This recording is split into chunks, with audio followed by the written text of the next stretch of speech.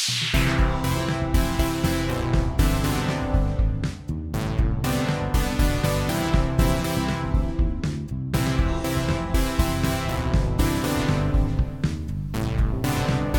Bards, One Hello Throne. everyone, and welcome to Two Bards, One Throne. I'm Corbin Slack. And I'm Sean Britton.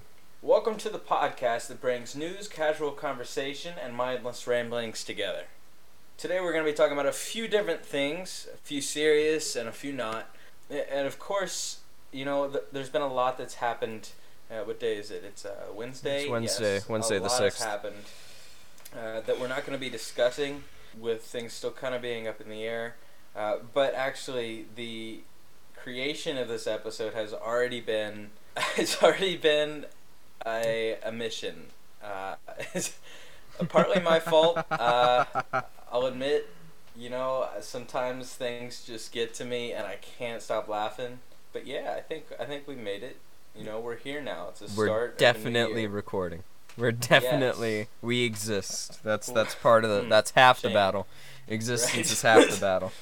Alright, so today I kind of wanted to talk about a few unimportant things before we kind of get to the more primary topic here, because I kind of have a lot to say about it, and I don't really know where it's going to go. So I was wondering if you had any unimportant news to share that I can kind of have to start us off. Well, lucky for you, I watched a new movie this week. I finally got around to watching Sherlock Holmes: The Game of Shadows. It's the one of the Robert Downey Jr. Sherlock Holmes. I'm not sure if there's more than one. I really don't know. This is something that Is there more than one? Then I probably watched the second one first, which is just prime heresy. But that movie, a lot of people that I've talked to talk a lot of shit about that movie, and I don't see why. Like, I thoroughly enjoyed it. It was, the pacing was nice, the way that the action was shot was really, really entertaining. Like, you could tell that a lot of work went into the fight choreo. It was really clean, it was polished.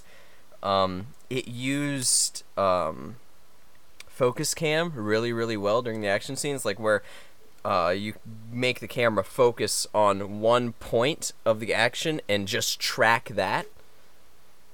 So like if you focus on someone's head while they're running, the head is constantly in the center of the frame and everything else moves around it. That was used to great effect. But I think my personal favorite thing about that movie was how historically accurate a lot of it was. Like, they didn't just throw in, like a lot of films will, like, take the general time period that it takes place in and just throw, like, a bunch of, like, general wishy-washy stuff in there. But there was, like, year-accurate weapons being used, a bunch of geeky shit like that, phosphorus being readily available and being used as an incendiary weapon, because at that point it wasn't considered... That's how you say illegal to use in combat. Like, no, I can't talk about that on the podcast. I can't talk about white phosphorus on the podcast. That's not. We're not going down that rabbit hole. But either way, I guess the TLDR of this was that this is yet another movie that I watched for the first time and went into it with the predisposition of all the people that talk shit about it and like really don't like it. And being wholly surprised by it not being bad and actually enjoying it. And, like, on that subject, Robert Downey Jr.'s portrayal of Sherlock is pitch perfect. Like, if we're talking about representing the Sherlock that's in the books, ooh, that was nice. That was a very, very faithful performance to the source material, which always makes me happy. I like it when the source material is listened to and taken into account in filmmaking. It makes my soul warm. Of course, yeah. It makes everybody's soul warm, I bet. If not, I don't think I can associate with you. Wow. You're just a little sus. You know, that actually kind of links into our topic today about finding and making and keeping friends and relationships in the digital age, and how that compares and differs from say our parents' generation or our grandparents. Uh, you know, life. Well, yeah, Finds a that's way. it. That's it. No, life is weird, and truthfully, everybody struggles with it, and everybody goes through good things and bad things. And I truly believe that your mindset can help you through a lot, and it can push you to new heights. But there are times when life kind of it would put anybody, on their knees, and you have no choice but to grunt and bear it, and that's okay. But when things like that happen, um, it can be hard to lean on and trust certain people. So, what is it like to, go to, say, a new city or something, and maybe you're not doing so well, and maybe your money situation isn't so tight? How do you gain trust with friends and new relationships in a digital age? Are things accelerated, or are they more complicated?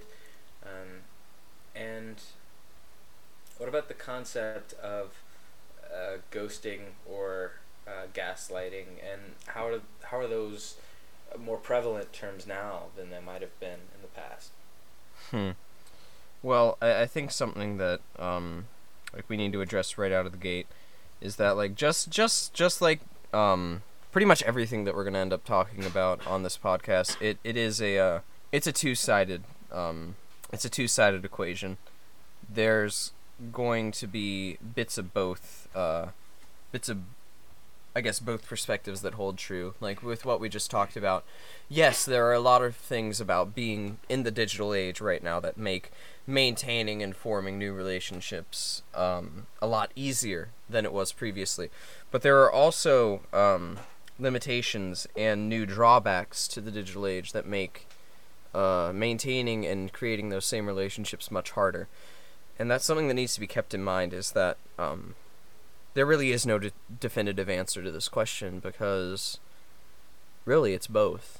It's always going to be a mixed bag, and that is a frame of mind that any discussion surrounding technology in the digital age needs to be viewed through to really get down to like the meat of what it means to answer those questions. Of course, and I think that that question can't be answered in, a finite answer. I think that it is based off of a lot of different categories and a lot of different interests. You hear about the benefits of the internet and the negatives of the internet, and then you have all these subgroups that come out of that. Like, of course, people will say that the dating game has been upgraded due to technology. It's so much easier to find people, to meet people, to get first impressions of them. It's safer. A bunch of other reasons, right? And then you have people that say, well, social media kind of trains us to compare ourselves to others constantly, which can lead to lower self-esteem, cyberbullying, etc. And then, of course, music. Think of how much music we've discovered thanks to the internet that we never would have had we not had access to it. Like stuff that you're not going to find in your CD stores or your Walmarts or anything like that. Like, think of all those small artists that are just starting up that have came from technology and people sharing things. It's not a singular answer, and you're right. It's definitely a mixed bag for both. But I think that an interesting thing for the dating game is how we meet and what we focus on. Our expectations for people has also changed as a generation and as individuals.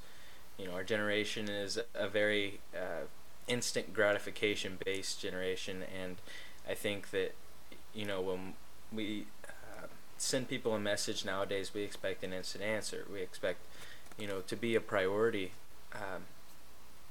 and what does that look like in terms of our parents or our grandparents' generation? Like, even in the days that they would send letters back and forth, like how even has our patience as a population changed, and has that benefited us or has that held us back? I mean, like you said, as the ease of communication has grown. Like, as it's grown easier to communicate over long distances, I think it was only natural, excuse me, for our, I guess, patience level with those interactions to go down, because we become used to an immediate answer. I mean, there's a reason it's called instant messaging, really. and I think that holds a lot of truth in, like, how we process the act of communication over these technological processes, over these apps, over these services, kind of lives, at least from my point of view, the way that you view someone that you're talking with over the internet is a little different than the way that you view yourself talking with someone that you see in person. Because it's very easy with, the instantaneous nature of messaging over the internet and messaging over text, over Snapchat. It's very easy to kind of forget that they are messaging you, they are interacting with you, most likely while they are doing something else. It's very easy to forget that people that we mostly interact with over the internet and over messaging services, it's very easy to forget that they have lives and responsibilities outside of messaging with us, which is very important when we talk about expecting to be a priority and expecting that instant message. Because if all that you experience with that person is this back and forth over text that for the most part is instantaneous, when that volley is no longer there, it's very, very jarring for most people. It's extremely jarring, because you're going from perceiving this person constantly to having zero perception of them at all. Zero interaction. It's not like you're just sitting in a room alone with them and you've just stopped talking, because they're still there. A person that you text kind of disappears when they stop texting you, if that makes sense. Like, inside your mind. And I think that's changed the way that we communicate with people, and it's changed, I guess, several different communication issues, like issues that come with communication. Because like you said, now we have this concept of ghosting, which, was a little harder to do when all interaction or most interaction was either in person or over the phone. And even over the phone is a bit of a stretch, because you're still talking to the other person, you can hear them, you can interpret some of their body language through the way that they are talking and the words that they are choosing and what they are and aren't emphasizing in their sentences, but you're still not physically interacting with them. Now we're in this position where a lot of our interactions with people in our day-to-day lives are entirely through little blurbs of text on a screen. How many people do you think you text a day?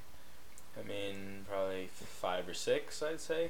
How many? I mean, on average, I guess. How many people do you have an in-person conversation with a day?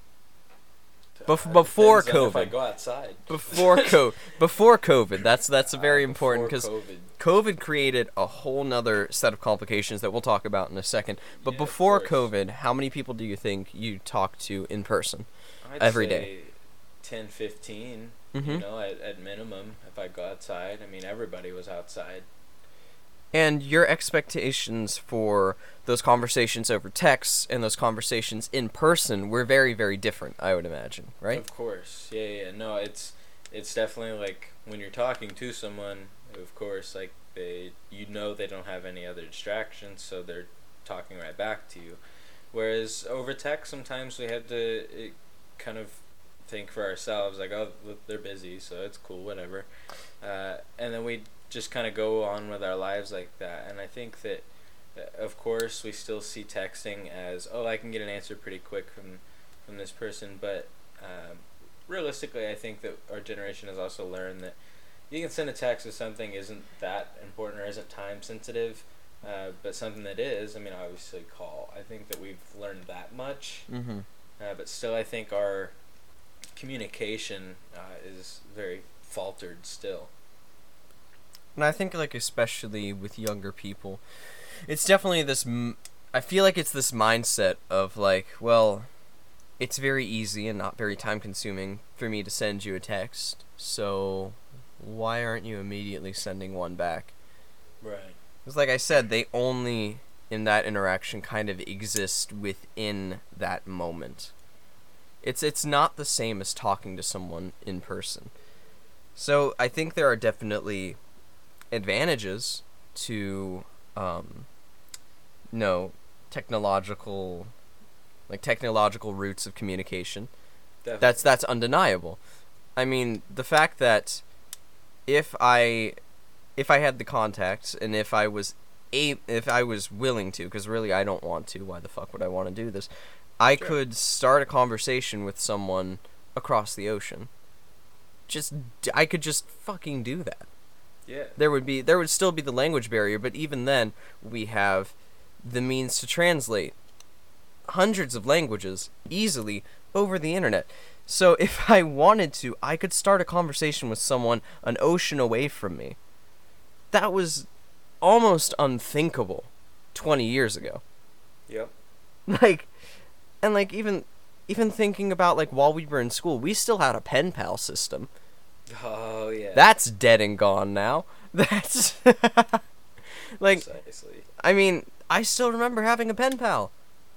And there are an entire like half generation of people who are never going to experience that because it's not necessary anymore. Right. You don't need to send out a letter to no one in particular and get an answer back to meet someone new that you have never met before. Right. And that's amazing. But at the same time, I feel like it can be a little bit of a detraction to relationships that we've already built. Because then we have that dichotomy of how we expect to be treated in person and how we expect to be treated over those messaging apps and over those messaging services. Of course. And especially personally, I find that very hard to balance. I'm someone who relies a lot on body language to kind of read a conversation. I have a hard time with taking things at face value. So I use a lot of body language during my conversations to try to decide how the other person's feeling and then decide what is appropriate to respond with.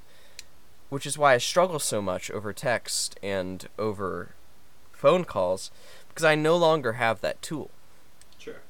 I honestly a lot of the times feel very, very lost when I'm just texting someone or when I'm talking to someone on the phone, because I feel like I've had one of my it's not even a feeling. I've had one of my senses taken away. Yeah. For the duration of that conversation. And I'm no longer able to use that tool to decide how to proceed within that conversation. Which, that's all well and good when we were in the before times. Then COVID came around. And I spent, from March to August, how many months is that? That's 3 to 9. So almost half a year. 3 to 8. September is 9. Whoops, I can't do math good. So I spent almost 5 straight months. I did not leave my house after coming back from Ball State in mid-March until quite literally mid-July. Wow. I was in perfect isolation until July. That was 4 straight months of just me and my family alone in a house. I had no contact with, I had no physical contact, I had no visual contact with pretty much anyone aside from my family for 4 months. And I was high-key struggling to maintain my relationships in that moment because I had been thrown from a position where I was constantly in person interacting with people. I'm a fucking theater major. We don't know how to leave people alone. That's one of our defining traits. We are constantly in a big clump of people conversating and eating food. That is what it's like to be a theater student. And I went from having that, and this was the biggest thing that made this transition awful, was that the last night before I came home, the last night I spent at Ball State University, we recorded Richard III. We recorded the play that we had been working on for almost 2 months, and then had a big party that lasted until 4 a.m. with the entire cast. I went from, like, near overstimulation levels of being around people to nothing for 4 months.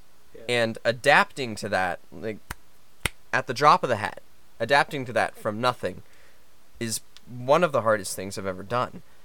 Simply because it was like all of the developments and all of the societal changes that we have made around communicating in the digital age happened over the span of like 6 hours. That's basically what it came down to. I went from prioritizing in-person communication to only using online communication. And I'm not the only person that had to deal with this. That would be naive of me to claim. But I guess it really highlighted a lot of what struggles can arise with changing communication mediums. Just how difficult it is to adapt. Yeah. Because, like, on the surface it looks fine, because you're still having a conversation with a person, or several people, because group chats exist. And, yeah, that looks fine on the surface, but when you get down to it, you have to change your entire perception of what it means to read a conversation, and what it means to interpret somebody else's meaning. And then formulate your ideas and your tactics so that they can easily discern what you mean and interpret your actions and your thoughts. And it's insane when you think about it. Yeah. It gets completely insane. And you don't have the time buffer of sending a letter anymore. That's the other thing. The Postal Service takes for fucking ever. Well, yeah, now they do, and especially since being defunded even more. I mean, that slows down. Oh my god. That's a topic for another day, but you're 100% correct. The Postal Service is slow. But honestly, I feel like the speed with which the communication happens over text, the fact that it goes as fast as a conversation, leaves more room for error and misinterpretation. Sure. Because not only are you speaking to each other with the speed of a normal everyday conversation, like an in-person conversation, you, like I touched on, do not have the benefit, in most cases, of reading body language. Like, even snapping back and forth on Snapchat, like with the little picture in the message blurb, that's a fucking selfie. Yeah. You can't read body language from that for shit. You're trying to make yourself look pretty so that the other person doesn't forget what your face looks like. You're not focusing on letting your emotions be read by the other person. True. So, it's the speed and it's the speed expectations of a normal conversation without the body language tool. Sure. And that leads, at least in my case, to a lot of uncertainty and a lot of anxiety surrounding having those conversations. Sure, and Because misunderstandings, too. I never feel like I'm confident in my interpretation of another person over text. Sure. And that's terrifying for me, because I am deathly afraid of hurting other people's feelings. It makes me feel like a complete piece of shit when it happens. And I feel like I do it so much more often over text and over phone calls, simply because I don't feel like I'm reading the room correctly. Sure. 100%. Yeah, no, I get that. Definitely, like you said, with the Snapchat thing, we have like this image in our minds, you know, that isn't really us, that we may put out there, that we may send, and messages that, of course, people are going to read what we said and probably click through it and never think about it again. But to us and to them, without them knowing it, it is a subconscious thought to keep reinforcing the belief that this person is attractive, this person is this trait because this, and this. And I know that because they send me pretty pictures every time their message comes through, so that's how I know.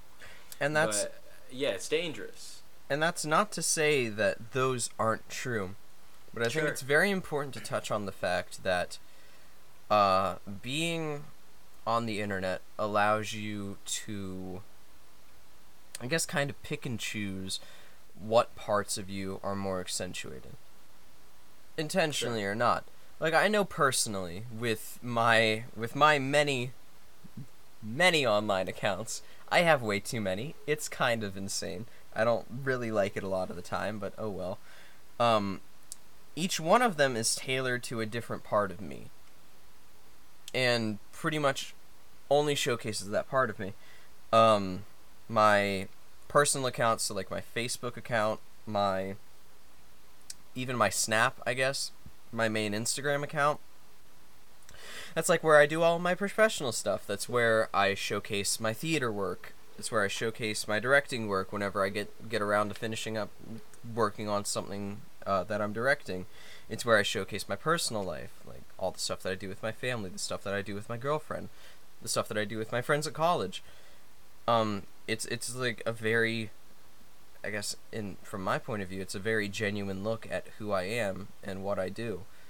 Now, on the flip side of that, stuff like my Twitter and my spam Instagram account are just places for me to, I guess, kind of let go of feeling anxious about what I have to say, and even more so anxious about, whether or not my sense of humor will be accepted by the people that are experiencing it.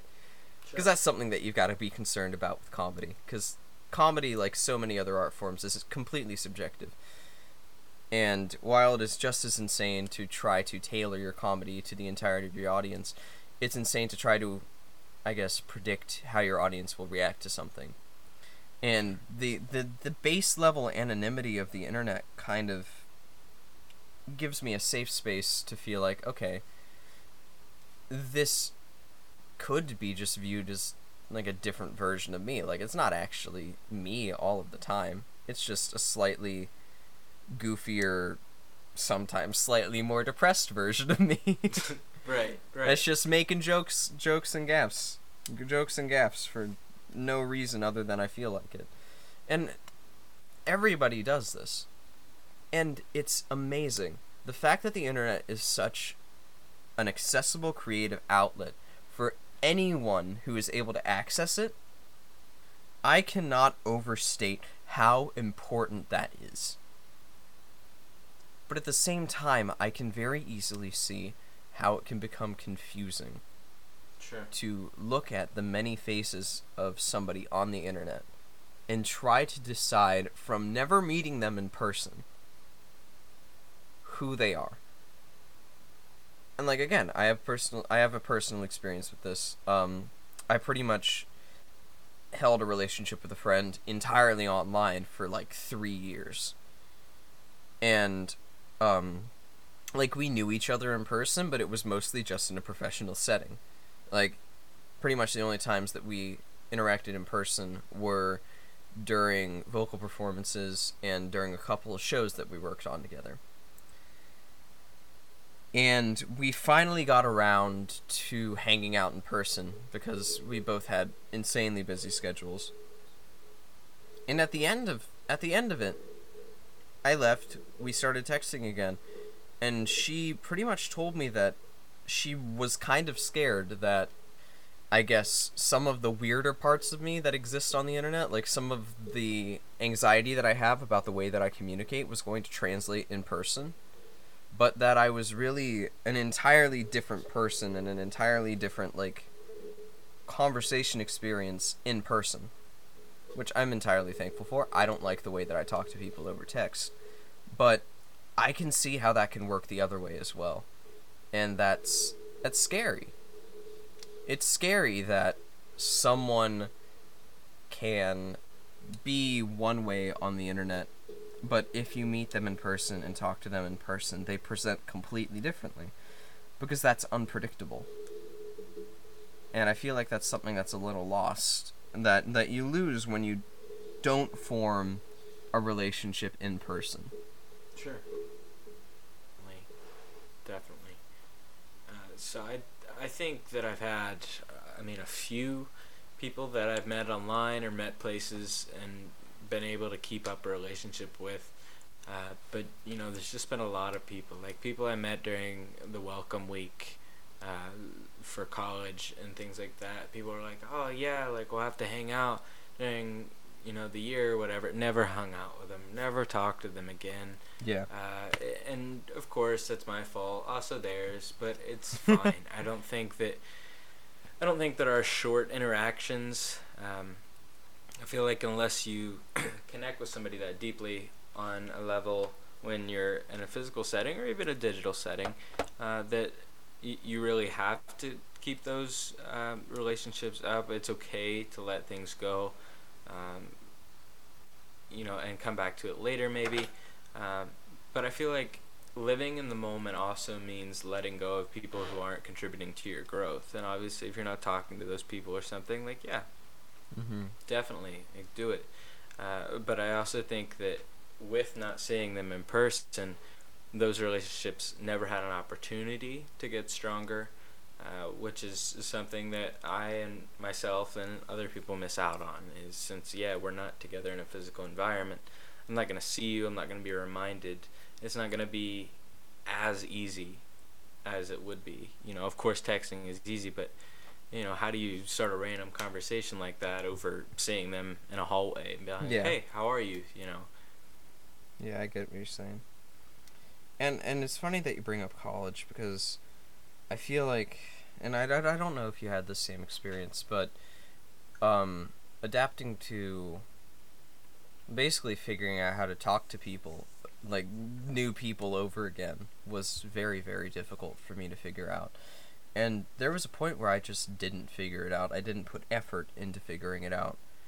And unfortunately that became the entirety of my freshman year.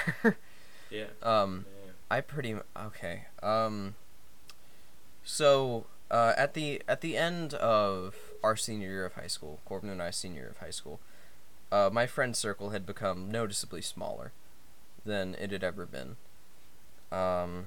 due to just a lot of drama and shit that really isn't important enough to take up time on this podcast, if I'm being perfectly honest. But I went into college, kind of with minimal connections back home. Of course, I had made some connections through shows that I had done over the summer, but those connections were, like, kind of superficial, if that makes sense. Like, they were made over the span of 2 months, and then just kind of petered out, I guess. Pretty much the entirety of my freshman year, I didn't really talk to people, like, outside of classroom settings and show settings. It really took until my first show of college, Phantom Reimagined with Fisteller Productions, that I actually, like, felt like I had found, like, some semblance of a friend group. Like, I actually felt like a deeper connection with people, which, was something that I was used to being a theater artist, just constantly being thrown into these situations with brand new people and then just, like, getting really comfortable with them and then never seeing them again. The difference was I saw these people constantly afterwards. Like, we were up each other's asses for the entire rest of the year, and a lot of us are still, like, tight knit together. You can't see, but I'm, like, interlocking my fingers very quickly in front of the microphone. I forgot I wasn't being videotaped, so that's disgusting. Never do that again, please. Yay, we've hit the never do that again for this episode. That's good. Right. That's the one. Either way, freshman year was, like, and even after Phantom Reimagined, those were pretty much the only people that I interacted with, like, outside of classes. Like, I interacted with my girlfriend and a few of her friends, my then girlfriend and a few of her friends, and I interacted with everyone from Phantom. But that was it. Like, I hardly left my dorm room for anything other than classes, eating, and going to hang out with them. I barely made any friends in my dorm. I can really think of, like, 2 or 3 people that I still talk to from my old dorm, and it makes me kind of sad that I didn't really get out and interact with the people that I was living with. Like, I still regret that. And just looking at the difference between that and this year, because I moved dorms. I moved into the theater dorm for this year, and about 3 weeks in, no, it was longer than that.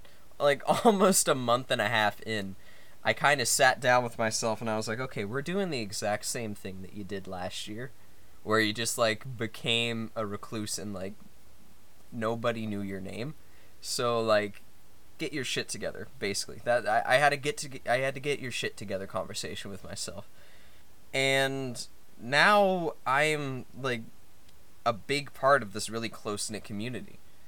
And all of this was done in person, and I finally ended up drawing a connection between the fact that I pretty much closed myself off to talking to people over text and over Snapchat for the entirety of my freshman year, and just never interacting with people in person, to primarily interacting with people in person my sophomore year.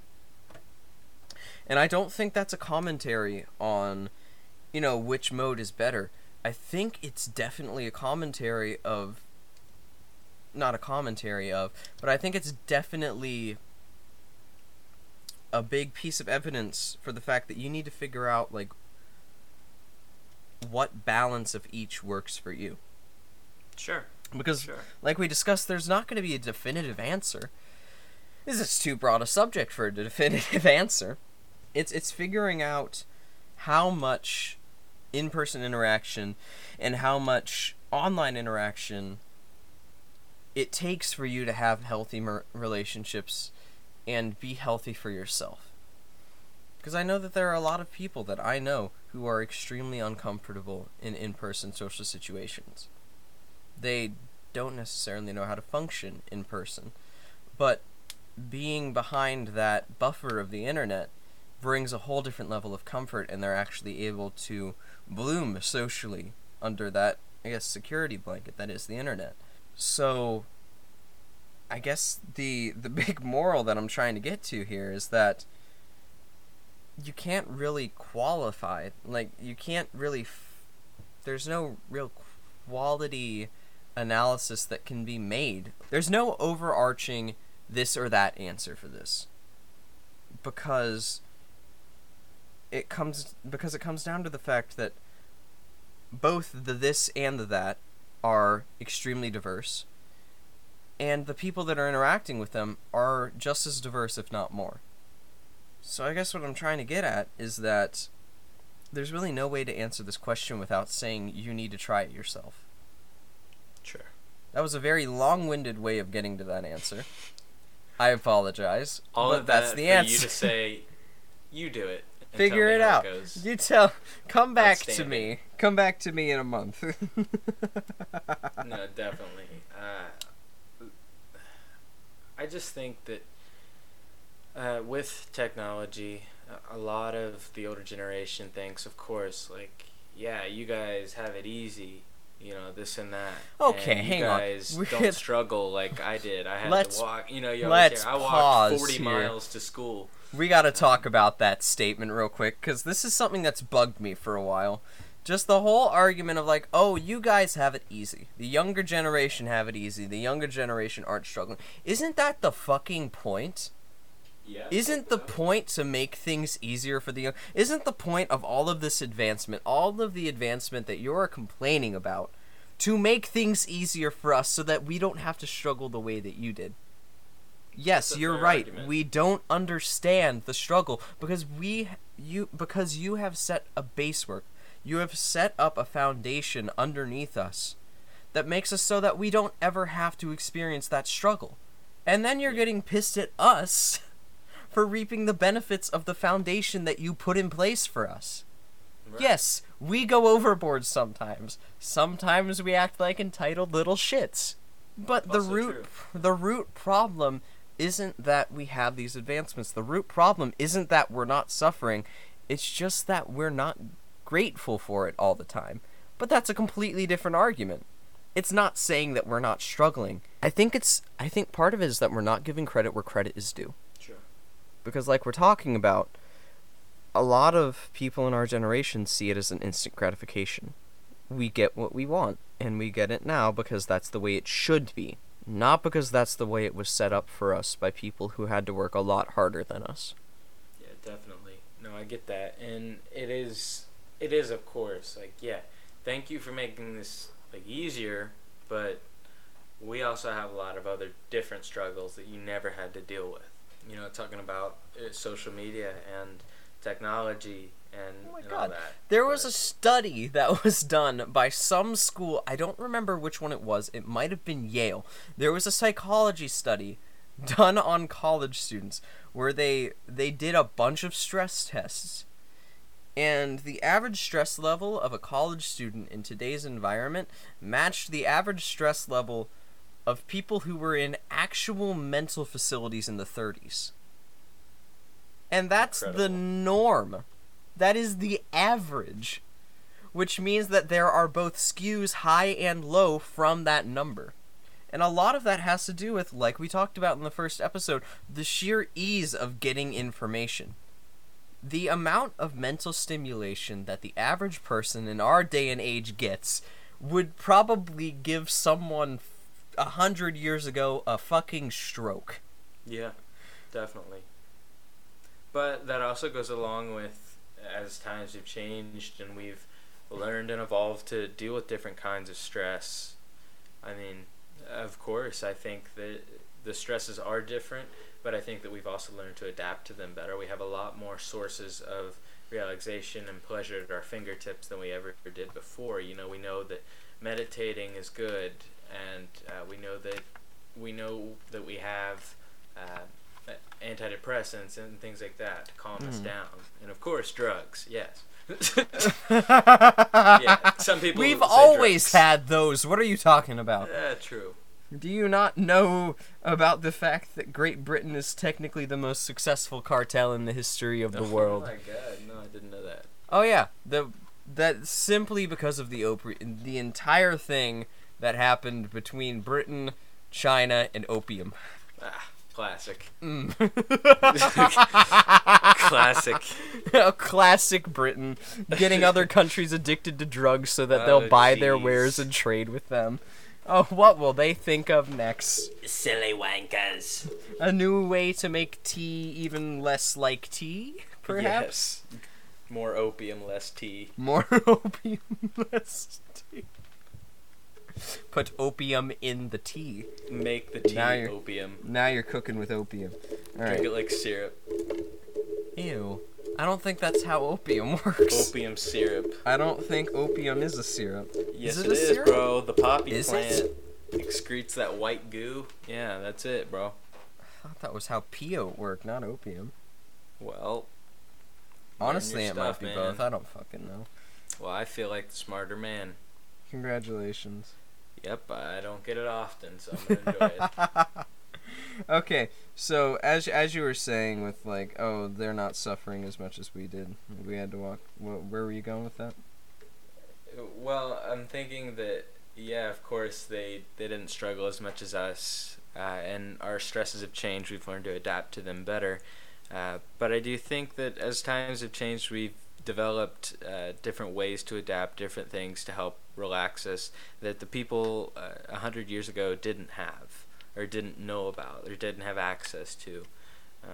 So I think that as technology has advanced and made us more stressed, I think that it's also created different sources of relaxation and pleasure and all those different things that help us kind of calm down.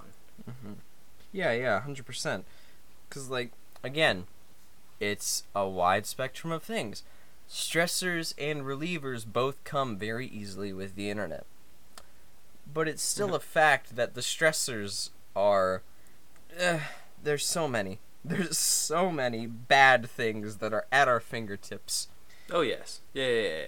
But yeah, it's again, the generation gap is going to exist as long as human beings exist. It's just something course. that's going to be it's just something that we're going to have to adapt to as we go. And I think as of late we've been doing a bit of a piss poor job of adapting to it. I think what is mostly to blame here is the sheer speed that our technology advanced. Because, like, it was technically gradual. It was over the span of a couple years, good several years. But several years is nothing in the grand scheme of things. Several years is nothing, even just looking at the lifespan of the United States of America. Several years is nothing. Yeah. We've been around for over 200 years. I'm gonna try to be generous here. The 15 years that was the big technology boom, it's fucking nothing. That's almost no time. Just looking at the grand scheme of things. So really, and that's less than a generation. That's less than a generation. There was not time for them to grow up and have children before everything accelerated at the fucking speed of light. So of course they're a little knocked off their asses. They didn't have time to adapt to it like the previous generations were able to with the technological advances of their time. That word got lost in there somewhere. Outstanding. Thank you. That was incredible. Sounded like I was gargling with marbles for a second. God, that was fun. Gross. But my point still stands. There was almost no buffer. There was no readiness at all. They were not ready for things to change that quickly, so no wonder they're a little pissed off. Sure. So like, I can see where they're coming from, being a little like, oh, well, this is bad. I can understand that. I can look at it from a point of understanding. Definitely. I think that's important. That's an important distinction with kind of how we're going about it versus how other people might go about it, where it's an argumentative thing, and it's really not. That's not what we're trying to make it. We're just kind of trying to look at it from our perspective into, like, what do we see has changed in our environments that we grew up in compared to now, and that can be different for everybody. Yeah, 100%. Like, of course it's going to be different from everybody. Corbin and I had our very own, like, individual... What word was I going to say? Had our own development. That's what it was. We had our own developmental process, and even though we lived in the same town, had generally kind of the same upbringing, we still had an individual experience of growing up in this town. Sure. And that's just talking about in this town. Again, this town is nothing on the grand scheme of things. It's very tiny. We live in a very small town. We grew up in a very small town. Our town is like a little pinprick on the map. I don't even think our town is named on any national maps. Oh, it probably is, definitely. Is it? I think definitely. Lawrenceburg is named more often than Aurora. Oh, well, yeah, it's a little bit bigger I think city, it's but going to right be... on the river. I would assume Lawrenceburg would be named before Aurora, but what do I know? Either way, our town is tiny, so our experience is very, very individual. Now, even just expanding out it's to... not the only tiny thing that has come from the town, either.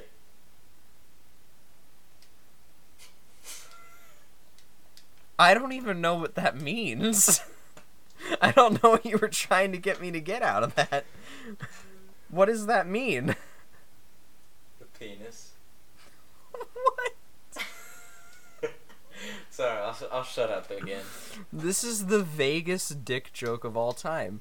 Right? I haven't a clue who or what you're talking about. Right. Oh my god. Resume.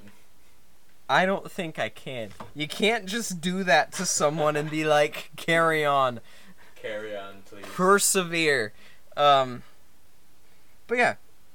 Corbin and I's experience is going to vary wildly from some other pair of numbskulls that grew up somewhere else in Indiana, let alone the United States. And that's not even to talk about internationally, because that's starting to become so big that it doesn't really apply to this conversation, because technology advances at different rates across different continents and across different countries. So we're not going to talk about that. Just talking in the United States, the sheer number of starting points and the way that starting point allows you to develop, you can't make these generalizations. You can't make a generalization of everything being good about something and everything being bad about the same thing. Definitely. Generalizations are what kill understanding. Because the second that you use an all-encompassing term, not an all-encompassing term, an all-encompassing statement, you've completely killed any theoretical chance of outliers or of diversification. And diversity is going to happen no matter what.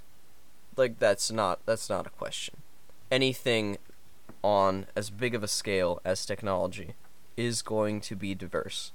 And there are going to be diverse results to any test that you throw at it as a result.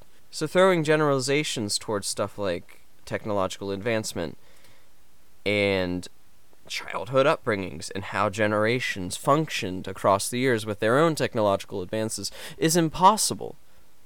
Because there's no way to look at every single experience and make a generalization based off those experiences. You get to a point where there are so many experiences that it's not even worth it to try. Because it's never going to take you anywhere. It's going to be an inconclusive result anyway. You know? Like, does that make sense? Yeah, that makes sense. Yeah, for sure. So yeah, I just ran it for 20 minutes about generalizations. That was fun. I'll be honest with you, while you did that, I started playing Skyrim again. You son of a bitch. But I'm done now. You told me. You told me. I know it is, but you told me. It was glaring at me, bro. Why didn't you turn it off before we started? I couldn't. You told me you did.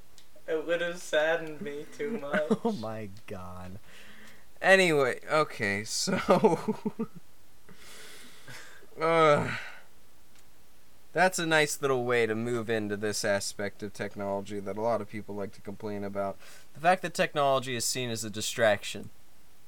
Now, as we've just experienced, technology is very good at distracting people from the task at hand. But...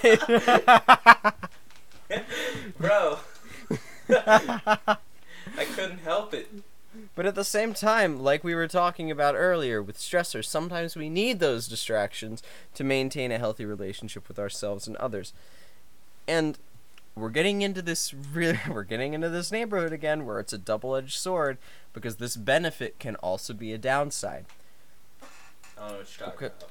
Because like we were talking about earlier and in the last episode, with the sheer amount of stress relievers and things that relax us available on the internet, games, videos, music, all of that is there just to help us relieve our stress and to entertain us and to make us feel better when shit looks bad and to make us feel like there's a little bright pocket of the world somewhere that everything is better in. But at the same time, that shit can get addicting.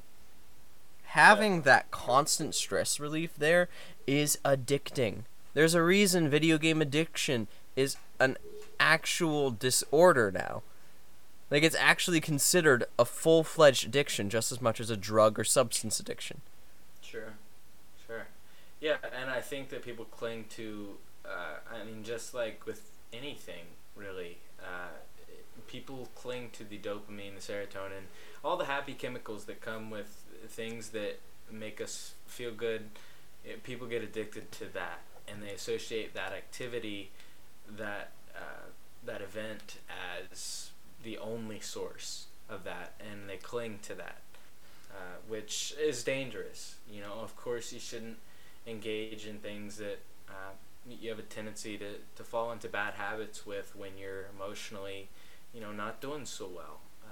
That should be common sense nowadays, because so many people cling to substances, cling to things that distract them from life, and it's understandable. The life that we live today is not easy. It's not one that we ever imagined being possible, but here we are. God, who wouldn't want to be? All we can do is, accept it for what it is. Change what we can change, and control what we can control, and keep moving forward. And honestly, like, as well as, and again, we're talking about a double-edged sword. Just like the internet can stimulate our senses and get us thinking. I knew you were gonna do that. As soon as I said it, I regretted it because I knew it was coming. Anyway, Bro, just Gum just like peeked its head around the corner and was like, "Hello." But yeah, just as much as the internet can provide a distraction and provide an outlet and provide a way for us to get some sort of like sensory or mental stimulation happening, it also has a habit of desensitizing us to a lot of things. I mean, just look at the existence of Live Leak. Sure. I don't understand the appeal of that. I really don't. But it's for those of you that don't know, Live Leak is it's an internet, it's a website on the main internet that pretty much just houses graphic and disturbing videos. We're talking stuff like a lot of it is people dying. If I'm being perfectly honest, people being mutilated, people dying, animals dying, and Things it's that you find in the gauntlet. Yeah, absolutely. It's readily available for people to watch on the main internet. And I knew a lot of people in middle school and high school who found it very cool to watch those things. And as a result, you kind of stop thinking about them in, I guess, a graphic and serious light. Yeah, in you a see sick, twisted way, you kind of see it as entertainment Yeah. at some point. That's why it's there. It is there for entertainment, which is fucked in its own right. But it also makes it glaringly obvious that the internet has a way of kind of letting us look at things that are happening and not really see it as real. Well, the internet also isn't taking responsibility for teaching us those things, like it would be if another person told us something. But the internet isn't taking responsibility for any of that. It simply stands as a medium between people who share information and us who absorb it. Yeah. So by all of the internet's guidelines and rules, it is saying, yep, you chose to learn this information. You chose to have these negative effects. And so, of course, the internet isn't going to be held accountable. These types of issues, the way that kids are being brought up, the things that they're seeing, it's going to get worse. And we have to be careful. You're right. And along those lines of what you're talking about, where the internet doesn't really take responsibility for it, and it doesn't really... it's a barrier. It kind of starts falling into the same trap of, like, where we don't really perceive...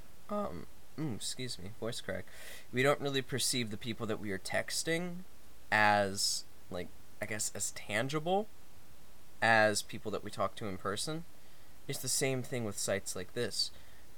Your brain kind of doesn't really see it as something that is tangible, something that could happen in person, that is Definitely. actively happening in person. I guarantee that you would react differently to a video on Live Leak of someone falling off a building than to someone falling off a building in front of you. And that's some people, things that happen to them that are surreal, and they're like, oh, it didn't even feel real. Like, Yeah. oh, it just felt like a movie. Of course. That's because that's the only exposure you've ever had to it. Yeah. Guarantee you throw someone who didn't have access to that stuff, access to photos and footage of this happening, because it's not only on Live Leak. Think about news programs. The big thing that springs to mind for me is 9/11. Think about the news coverage for 9/11. We have that. That is readily available. That is something that we were shown in schools. I'm not saying that we shouldn't. That's not for me to touch on. I can't fucking decide that. But it's a fact that we were shown that. We have seen that. That was readily available for us to see. So that when we see it again, that is what we think of. We immediately harken back to the fact that we saw it in a completely different setting. We saw it through a screen. Go back 50 years, that didn't exist. You didn't have that. Because, not even to talk about the film industry and how that stuff like that really wasn't feasible. Go back 50, 75 years, if somebody fell off a building or if a building blew up, the people that witnessed it, that would be the first time they had ever seen it. So their reaction to it would have been so different. Definitely. Of course. And I think that, like you said, it can desensitize us to the horror of reality. And I think that's a little dangerous. And even I hate talking about this, but looking at all of the trends on the internet of games and like copy pastas that encourage like violence and self-harm, like talking about the blue whale challenge and that whole knockout game that went around the internet when we were in middle school. Yeah. Like where you literally suffocate someone and then get a high off of it because your brain gets flooded with oxygen. Shit like that. It's packaged in a way that doesn't seem dangerous to people who haven't experienced the entirety of life before. People who don't really process their mortality. That's basically what it comes down to. People who don't really think about the fact that, oh, this is actively dangerous. Like, this is actively could hurt me really, really badly. Definitely. It's another completely different version of desensitization. And it's honestly a little worse if you think about it. Mostly because it's specifically children who are being desensitized to it. I mean, think of how old we were when that knockout game came out. If anyone doesn't know what we're talking about here, I'm talking about the trend that went around the early internet where you and a bunch of friends get together, you cross your arms against the wall, and they push on your chest as hard as they can until you pass out. That is what I'm talking about right now. That went around like wildfire when Corbin and I were in middle school. Yeah, that was stupid. It was so stupid. It was dangerous. You remember when people used to tabletop other kids? How dangerous that was? I don't even know what you're talking about, honestly.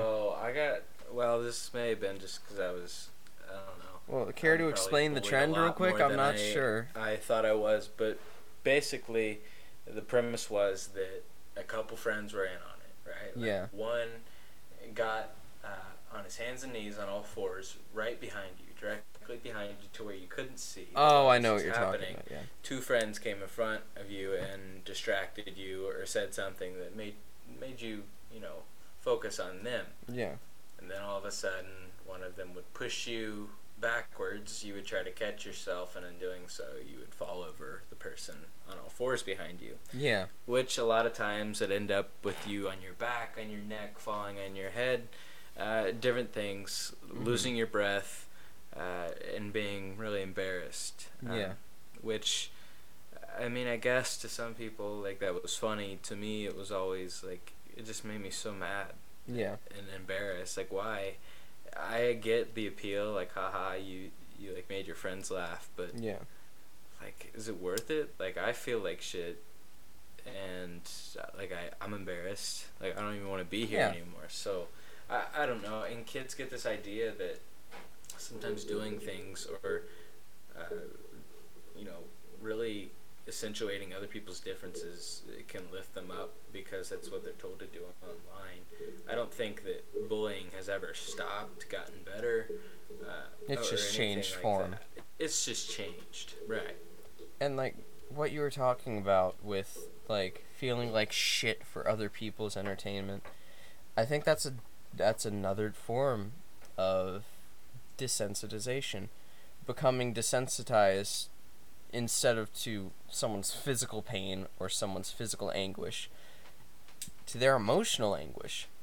It's like we said, it doesn't feel real when you see it over the internet.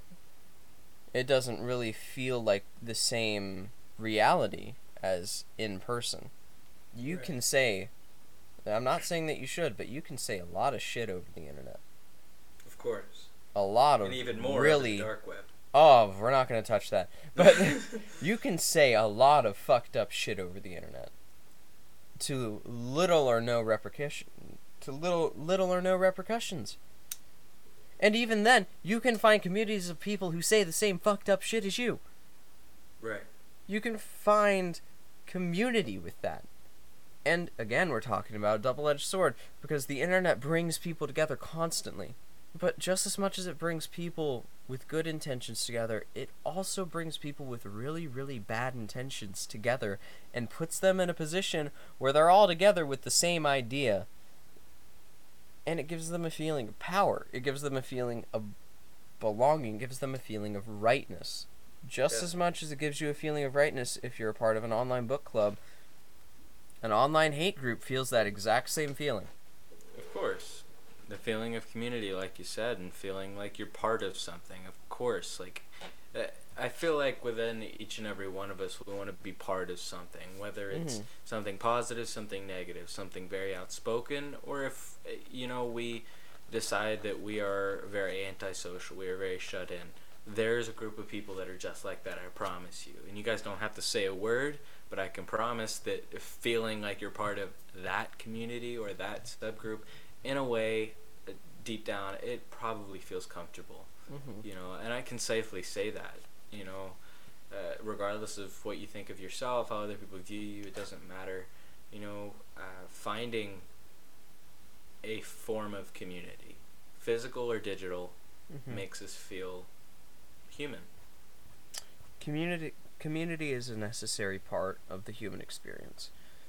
It's 100% necessary to a healthy outlook of yourself, a healthy outlook on life, a healthy outlook on whatever job you have handed to you. It's necessary. You have to have something to come home to. And for that, I'm very thankful for the internet, because it makes it so easy for people who can't find their communities at their home base, like where they call home, temporarily or permanently, to find communities in this big, sprawling expanse that is the internet. But at the same time, there needs to be a level of monitoring, which there is in a lot of cases, but there are a lot of blind spots when it comes to monitoring the internet for communities of people that have ill intentions. Sure. And they deserve to have a community as much as the next person, but not if their community will damage someone else. Sure, they don't cause harm to themselves or others. Your views and your wants, you can expect people to respect them as long as they do not disrespect the existence of another human being or another group of human beings. Of course. As soon as you cross that line, you cannot expect respect from everyone for your views. Exactly. You can't. And expecting people who you actively disrespect with the views that you hold to respect you as a human being, that's almost laughable. You cannot expect that from someone that you actively disrespect with the way that you think and act. You can't. That's not feasible, and it's not, really, to a point, it's not moral. You can't expect someone to turn a blind eye to you actively hating them for their existence and respect you as a human being. You can't have both. You really can't. This is one of those things where, like, we've been talking this entire time about concepts and questions that do not have finite answers. This is one that is a finite answer. You cannot have both. You cannot be disrespectful towards another person or a group of people for the qualities of their existence and expect them to respect yours. You can't. Definitely. You can't have both. I think we've come... Yeah, no, I think that comes to a good point there. That with digital technology, with the increasing importance of it in our daily lives, we have to be careful to not base all of our moral values, put all of our trust into technology. At some point, we have to come to terms with accepting responsibility as who we are, as being us and being original. And definitely keeping in mind of our relationships and how we acquire those and how we nurture those as well. Yeah, 100%. Did you have any other notes or any other recommendations? I think, like, all I was thinking for other things that we could talk about with this topic was just talking specifically about the dating scene, but I feel like that is a big enough conversation that it deserves its own episode to do it justice. Definitely. Really? No, I don't. I think we came to a nice little full circle where we started with a question that begged a finite answer, but then we answered a different question with a finite answer. I think that was a nice way to. Sure. I think that was a cool little unintentional way of tying this up in a nice little bow. That was definitely. Yeah. Definitely. Well, as always, thank you so much for listening. The first episode of the new season and the new year, 2021. We will see how this goes. We will see what it has in store for us, and I can promise that, Sean and I are going to do everything that we can to make sure that we have a podcast episode out to you every week. If something changes, we will definitely let you know. Thank you so much for listening. Sean, do you have any other notes? No, just that we're excited to move into this new year with you guys. Hopefully more of you hop in along the way. And no matter what happens, Corbin and I are going to be here every single step of the way with you guys, giving you unnecessary and unwarranted opinions the entire time, because that's what we do. That's right. Why do people make podcasts if not for unwarranted, unasked for opinions? Podcasts are just free therapy, okay? Okay. Because that's here's how this statement. Here, let me Okay. explain. Hold up. So when you start a podcast, right, you're like, oh yeah, like this will be fun. But it actually becomes this thing where you genuinely feel a sense of relief and like you have pressure off of yourself when you speak into a mic and you publish it somewhere. Fingers crossed, at least one person is listening to you, and that makes you feel important. I don't know, that's just me. Oh my God. I may be a little depraved, but still it feels wonderful to have listeners and people who like take time out of their day to be like, yeah, I could listen to this guy's voice for an hour. Like, oh my gosh, like that is incredible to me. That's insane. Especially since this concept started literally with Corbin and I talking in a car for half an hour at a time. That was literally what made us think about starting a podcast. It was just us. It was an audience of two. That was it. And just the idea that somebody outside of that audience of two, and hopefully more somebodies outside of that audience of two, are sitting here listening to those conversations is... It's otherworldly, and I'm so thankful for every single person who would take time out of their day, look at our logo that I threw together in half an hour, and say, this is alright, let's watch this. So I'm very thankful for each and every person who stops by to give us a listen. Just thank you for putting up with our insane ramblings and our severe stutters along the way. And I can promise you that as we go forward, as we gain more experience with this, we're gonna be better, we're gonna be funnier, we're gonna stay on track more. We're not professional podcasters yet, but by golly, I hope we will be in the coming year. You know, that's what 2021 has in store for us both. We're gonna become professional podcasters. Woo! And whether you love us or not, we're going to be out here, and we're going to be talking at you. So thank you so much for listening again. We'll see you next week.